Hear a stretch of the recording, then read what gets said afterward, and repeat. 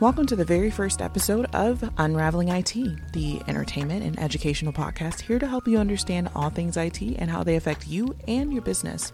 Today we have Brian Harmison, the CEO of Corsica Technologies, who will be discussing why you need to be considering an MSP just like you consider an accountant or a lawyer. Brian, thank you so much for being here with us today. Yeah, Lexi, thanks for having me. Yeah, of course. So tell me, what makes you passionate about IT and why are you still in it? Yeah, so my background is in software development, and that's where I've spent a lot of my career up until I got involved in IT and cybersecurity almost 10 years ago. And what I found is that while a lot of developers are interested in the technology, there's a lot of things that need to happen behind the scenes that aren't handled as well. And as I got to know more businesses through software product development, what I discovered is that there's a deep need for them to have advice, not just on how they build intellectual property, but how do they protect their businesses and how do they grow them using technology in other areas. So that's what really led me into the spot that I'm in now, focused more on B2B, IT, and cybersecurity. Okay, awesome. Well, thank you so much for that explanation. Can you tell me what Corsica does in your own words? Yeah, absolutely. So we are a nationally recognized cybersecurity and IT services provider, and we provide those services to other businesses, usually in conjunction with their internal IT departments. So what we see frequently is that internal IT departments are understaffed, under-resourced, and we're able to bring expertise in that they might not be able to find or hire on their own. So we bring a team and partner with those businesses to provide them with a level of service and security that they wouldn't be able to get on their own. Gotcha. Okay. So tell me, what are some common misconceptions that you get when you tell somebody about what we do? I think the biggest one that I get is that MSPs want to take over the information technology for a business. And there certainly are some that do. That's not the approach that we take. The way MSP sold themselves 5, 6, 7 years ago was very much a get out of the IT business. We're going to take all this off your plate. And that's just not an accurate representation of what an MSP can actually do. As an outsourced partner, we certainly become part of your culture and part of the way the business operates, but we don't replace those that live in that business, that really know it, that can really help it grow and run well. And so that's probably the biggest misconception, whether it's talking to an IT person or a CFO, is that Corsica's here and they're here, if they're an IT person, that we're there to take their job. And that's just not the case. We are an alternative to them building a team and staffing a team. So we can be a really good partner in a situation like that. So that's the biggest misconception, is we're here to take people's jobs. We're really not. We're providing a specialized service that they're not going to find likely the individual resources to do that. And if they did, it'd be such a big team, most businesses couldn't afford that. Gotcha. And that is also something that is something that people think is that we're much, much bigger than what we are, and that, we have like tons of people. And in reality, one of the great things about Corsica is that we are small enough to be personal. And then what's the other part? Yeah, and big enough to matter. And I think that where the big enough to matter really comes in is that we have enough people, and the vast majority of our staff, as you know, Lexi, is technical in nature. So they're delivering those services.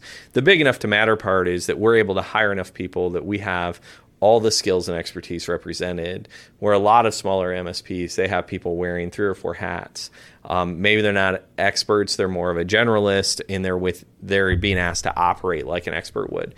So that's the part of being big enough to matter, and the small enough to still be personal and really get to know businesses really comes down to our philosophy around the regionality of the way we deliver those services. So we work really hard in the areas that we serve to hire people to be a part of those communities and to build relationships, because of all the things I described so far, if we're not relational in the way that we work with other businesses, it's going to be a mismatch for most small to mid-sized businesses.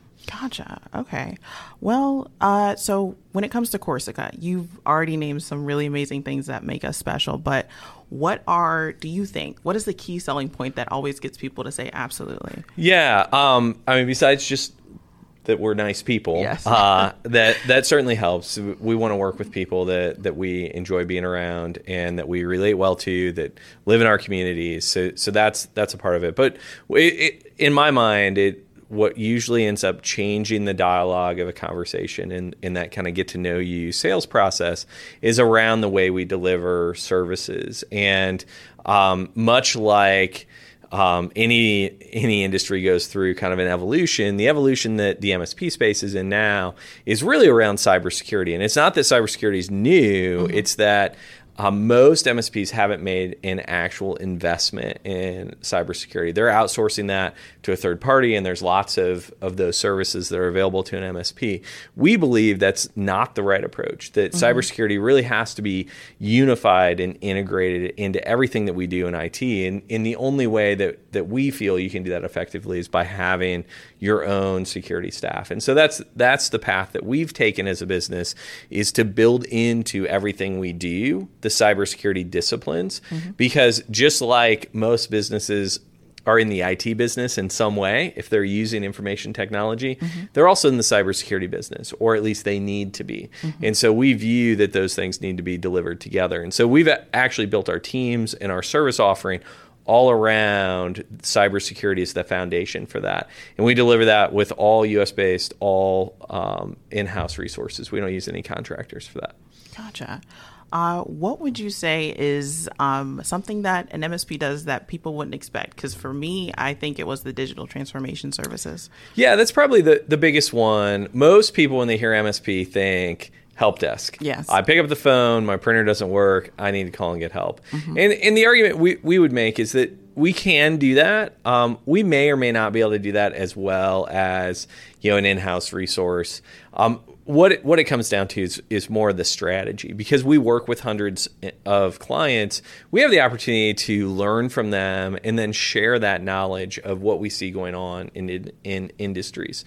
So as we work with a banking customer or a healthcare customer or even manufacturing, just to name a couple, we have an opportunity to share what are the trends we see happening within that industry. And a lot of those have to do right now with digital transformation, which in our sphere, it can mean a lot of things. In our sphere is really focused on how do we help a business become more automated? How do we reduce the manual processes? Not a lot of people want to sit and do the same thing over and over again. And that's what got me into programming back long ago, is if I could automate it, why would I do the same task over and over again? So an opportunity to sit down and understand where are the gaps within a business from a technology perspective, and how could we help solve them? Maybe those are solutions we provide. Maybe it's helping them find the right application to use within their business. It's that bigger holistic view of where are you going with technology? How does it fit into your business plan? How do we help you grow? That's where I think that the MSP value really starts to come in. Yeah, absolutely. A lot of people want digital transformation, but a lot of them don't even know what it is. And I think the best way to just describe it is just what you said. It's just advancing a business in a technological way. Yeah, and it doesn't have to be huge investments. So that's the other part. I feel like most of us as technology professionals haven't done a good job of showing a path that feels achievable and not super, super expensive. These things can be done in a really incremental but meaningful way. And what we tend to hear about are the TV commercials and the IBMs and the other large companies and the millions and billions of dollars they're investing in digital transformation. But it doesn't have to start that way. And in fact, we would say most businesses that we work with, let's take a couple small steps.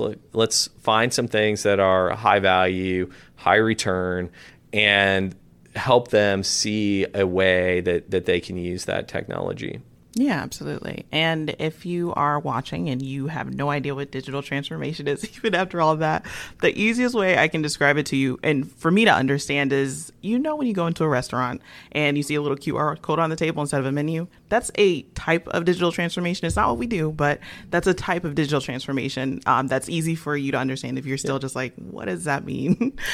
Yeah, and I think that's right on. We see it all the time. We don't realize it. Yeah. The phone that you hold, that's digital transformation. It's moving things that used to be done through non-digital means into a digital format. And it's everywhere. It's all around us. When you start thinking of it that way, you see it all the time. And all of those things, usually for a business, whether it's a restaurant or another organization, it's done in the advancement of how do we grow our business, or how do we provide better service? How do we provide a better experience? Okay, awesome. Well, thank you so much for that conversation. I personally, I feel like out of all of our services, digital transformation is the one that interests me the most. But let's keep going. It's probably the most fun. It is. It is, because you can do such cool stuff. There was when Brian was first explaining to me what digital transformation was, the thing that made my ears go up is he was saying that we created a custom software for a police department where basically it makes sure that they don't collide into other cars, like collision control. Yeah. Cool. Yeah. I mean, there's just so many uses for technology that are valuable. People don't think about. Yeah, people don't think for about. Sure. Yeah. So you have a extremely unique philosophy. I wouldn't say extremely, but it was a great analogy, but a great philosophy about why you think an MSP is a necessity. Do you want to go ahead and go into it? Yeah, sure. And there might be exceptions to this. Right, of course. I'd start with that. But when I think about as a fellow business owner and someone who's grown businesses over time, some of the key areas that I sought help were around accounting and accounting, finance, and really legal. And I think that's true for most of us as business leaders. We want someone that's really an expert. And that doesn't mean that we don't have some of that experience ourselves, that we can't read a P&L or we can't review a legal contract. But we want that expertise because it's so important to what we're doing. These are the key negotiations, planning for the future. And I view IT and cybersecurity really fall into that same category. What I see happen a lot is businesses rely on an individual who is likely very technically savvy, but might have a very narrow window of their understanding of technology overall. And so I feel like running a business without that outside advisor that is engaged in this with other businesses, like an MSP is with technology, is really a necessity for keeping your business on the right track. So, I would compare us to those other professional services like lawyers and accountants, where you would bring them in for that independent audit. And maybe that's all that the MSP gets used for. Let's go through, let's review our IT infrastructure, cybersecurity practices. Could be a one-time type engagement, or ideally it's something that's ongoing, so that you're getting that strategy built into the business, working alongside those IT resources who have that kind of limited or institutional view of what technology can do for a business, and let us work alongside them and move that business forward. Gotcha. Well, there you have it. In his own words, why it's absolutely a necessity and why you need to be taking it seriously. So one of the things that I wanted to talk to you about is that over the past few months, the U.S. government has been taking a more on-hands approach when it comes to cybersecurity in the U.S. and data privacy. What do you think that means for the future of MSPs and their necessity? Yeah, that's a great question. And I'd add a little bit of commentary to that. I think that the government's always taken cybersecurity seriously. Right, they haven't necessarily done much about it. And they also tend to be more lagging behind a lot of commercial industry. And so what I like is that we're starting to talk more about individual security as well. So how do we protect individuals? How do we protect our children? How do we protect those that maybe aren't as educated in technology? So I think that's really good. But what it highlights is really this need for expertise. And when it comes to cybersecurity, that expertise is really, really hard to find for most businesses. If they do find it, they don't usually keep it, because what those experts are looking for is they're looking for variety, depth, opportunity to grow. And most businesses can't offer that. So they may hire somebody and they leave soon afterwards, or they leave a year later, and now you're hiring somebody new again, and it's a whole new person with their kind of individual flavor on what cybersecurity is. And so for us as MSPs, as more publicity comes to cyber, you really need to be doing these things. It's a chance for us to use the disciplines that we've built to help these businesses and work alongside those resources that they may or may not have. Absolutely. So last question, true or false? If the device is connected to the internet, it can be compromised. Well, I mean, that's true. Gotcha. Yeah. It reminds me of a story that I tell sometimes around the way businesses view technology now compared to the way they used to. 5 years ago, it was not uncommon for us to talk to a small business, and they'd say something like, well, I'm not, I don't feel like I'm a target. I feel like I'm pretty safe. I don't need to do these things that you're recommending. In fact, what I'd like to do is just install a big switch and turn the internet off when we don't need it. And that's a mentality we don't run into anymore. I think most people really do recognize that the whole time that device is on, that it's connected, there's the possibility that it's been compromised, whether it's a device we're holding in our hand, or it's sitting on our desk, or it's mounted on our wall playing videos or movies that we like. All of those things are potentially threats, and are really one good hacker or one good AI program away from having a compromise. And so we live in a world where we really don't trust anything, and that gets into the whole topic of zero trust. But what we're assuming is we'd rather go in saying this device is likely compromised. How do we protect it?